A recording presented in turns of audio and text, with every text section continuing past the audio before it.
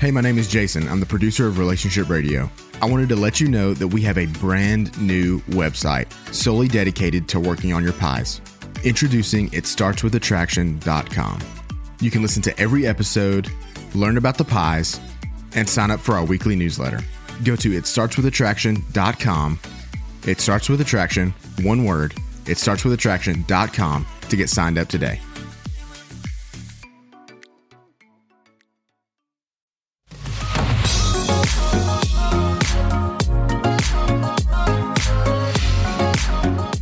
I hear it all the time, sometimes from a wife, sometimes from a husband. It's basically the same message.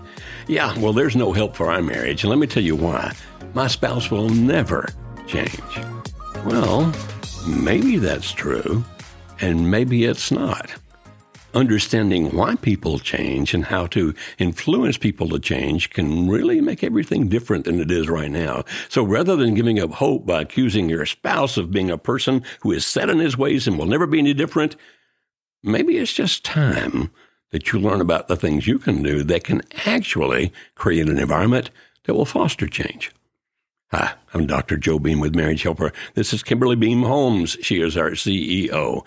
Kimberly, even at your young age, I'm sure you've heard that phrase many times. He'll never change. Oh, absolutely. People say that all the time about multiple types of people, right? Mm-hmm. We make a determination in our mind about someone else. And, you know, as you were talking, I was thinking about a study that happened years ago of children that were tested in kindergarten and then followed all the way through college and then into their career to see how successful they were. And as kindergartners, they were given these tests. And then the teachers were told that 20% of the kids were just beyond intelligent. They were superstars, very gifted.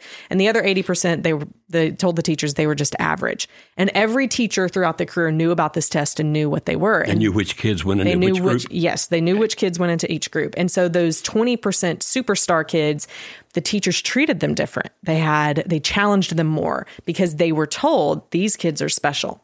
And through the longitudinal study, it showed that those kids went on way more than the other group to be very successful in their careers, have great lives, all of those things. And the other 80% were just average because that's how they were treated. Well, come to find out the results were made up. They just randomly chose 20% of the children and told the teachers these are above average intelligence. And so because that's what people believed about these kids, that's how they treated them. Now, on the flip side of what you were just talking about, when you believe someone will never change or that they're a deadbeat or that they're whatever, then you are going to treat them that way. And it's, I guess, the opposite of a self-fulfilling prophecy. It becomes others fulfilling prophecy that what you believe about them and how you treat them is going to really influence many of the ways that they act and the trajectory that they can take. So when we talk about influence and how we can influence our spouse, a big part of it is going to start with, how are you thinking about them? Okay, because a mindset labeling the other person will affect how you interact with them, which tends to reinforce their current behavior. You're just a narcissist. That's the big one right now, right? Oh, yeah. They're just a narcissist. They're never going to change. They're always going to be selfish, so on and so forth. Yeah. Then you treat them that way. And then and the thing about narcissism, if someone were to actually have it, which is very rare, that they have the personality disorder, but narcissism in and of itself is a character trait that all of us have to some degree. Everybody's selfish. Everyone is well, and I was speaking with a researcher on my podcast, and he said, having too low of narcissism is actually just as bad as having too high, because narcissism is a self-protective measure of belief about myself and what I can do and what my capabilities are, basically. And so people who don't have enough narcissism are going to be doormats and be walked over, and they're not going to advocate for themselves as much as narcissism in the sense of taking care of themselves, believing in themselves. Right.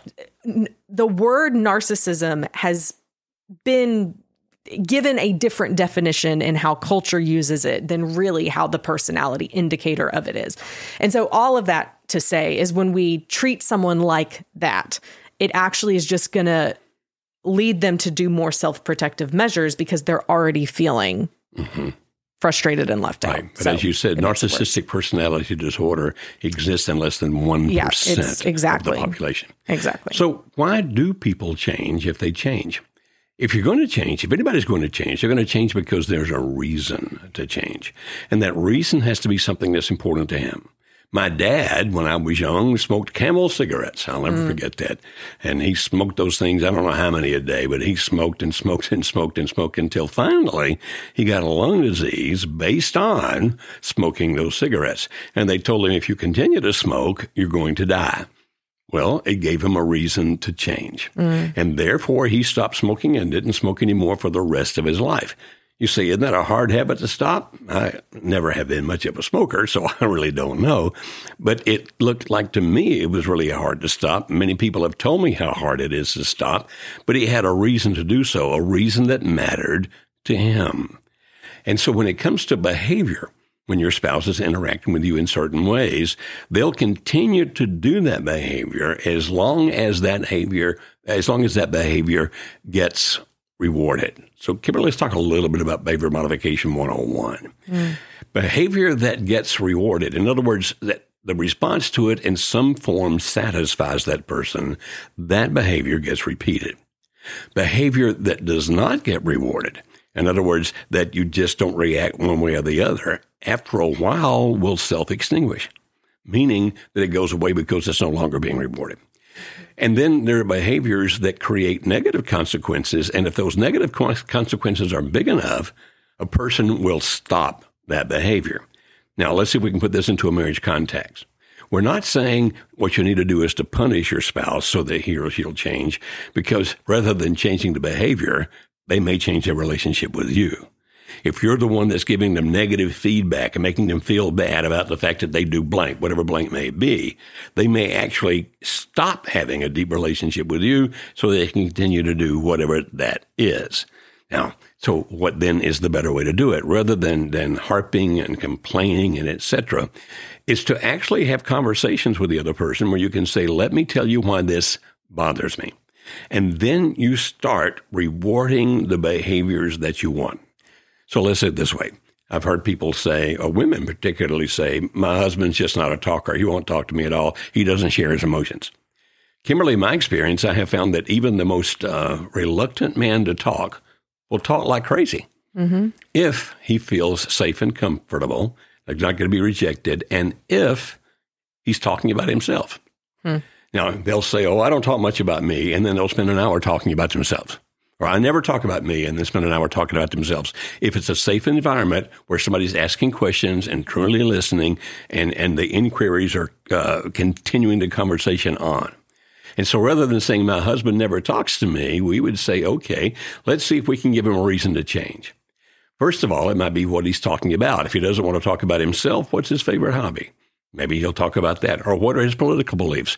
Maybe he'll talk about that. Or what his religious beliefs might be. Maybe he'll talk about that. And so you find the right topic. And then as the person does that change in behavior, he's now talking, you literally have a conversation with him where that you listen, pay attention, feedback, etc.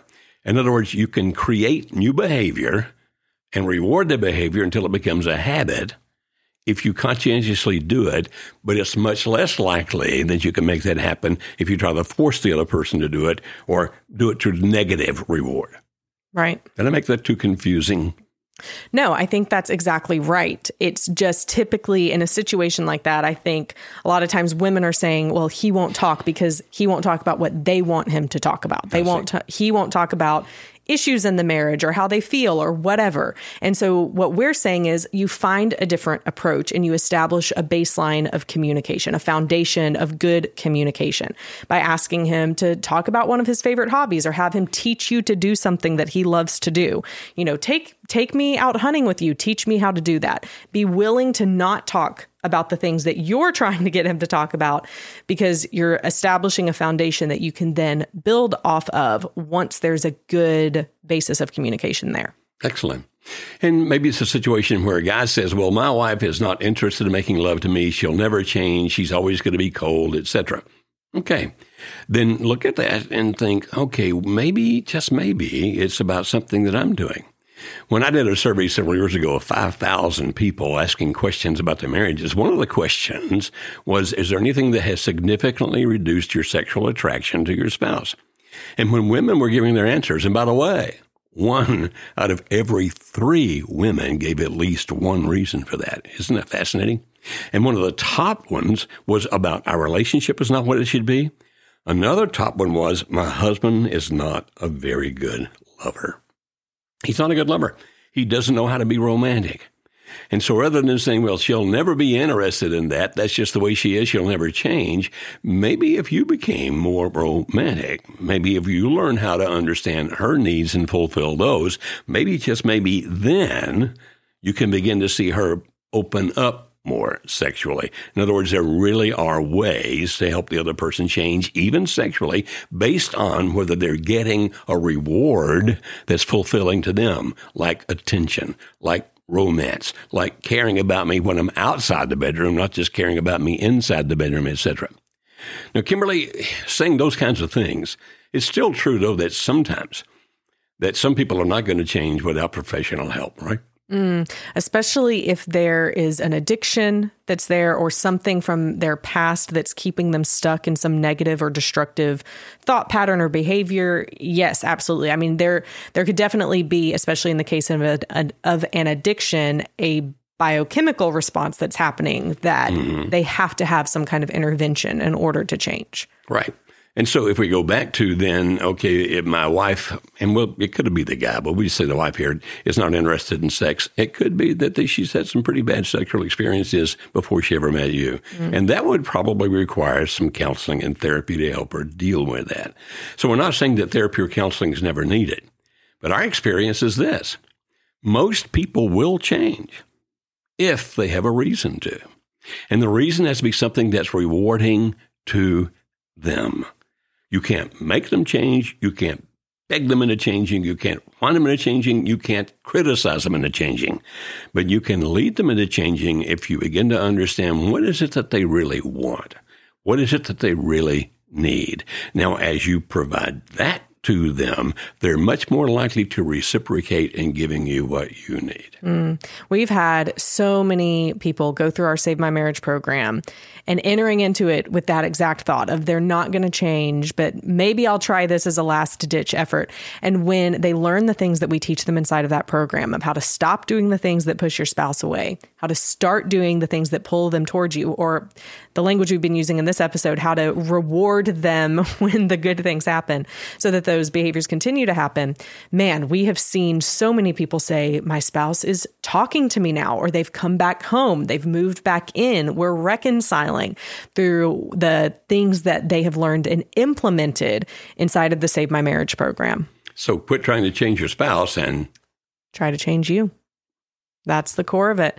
And we love helping people do that. In fact, we have a special offer for listeners or watchers of our podcast. You can go to marriagehelper.com/podcast and actually get 25% off your first month of the Save My Marriage program. So we would love for you to come, try it out, hopefully stay because you find that it's really helping you and helping you change these behaviors in your marriage and helping you to get your spouse back and ultimately to save your marriage. If you want to try that, again, it's marriagehelper.com/podcast. You can also see the link for that in the show notes.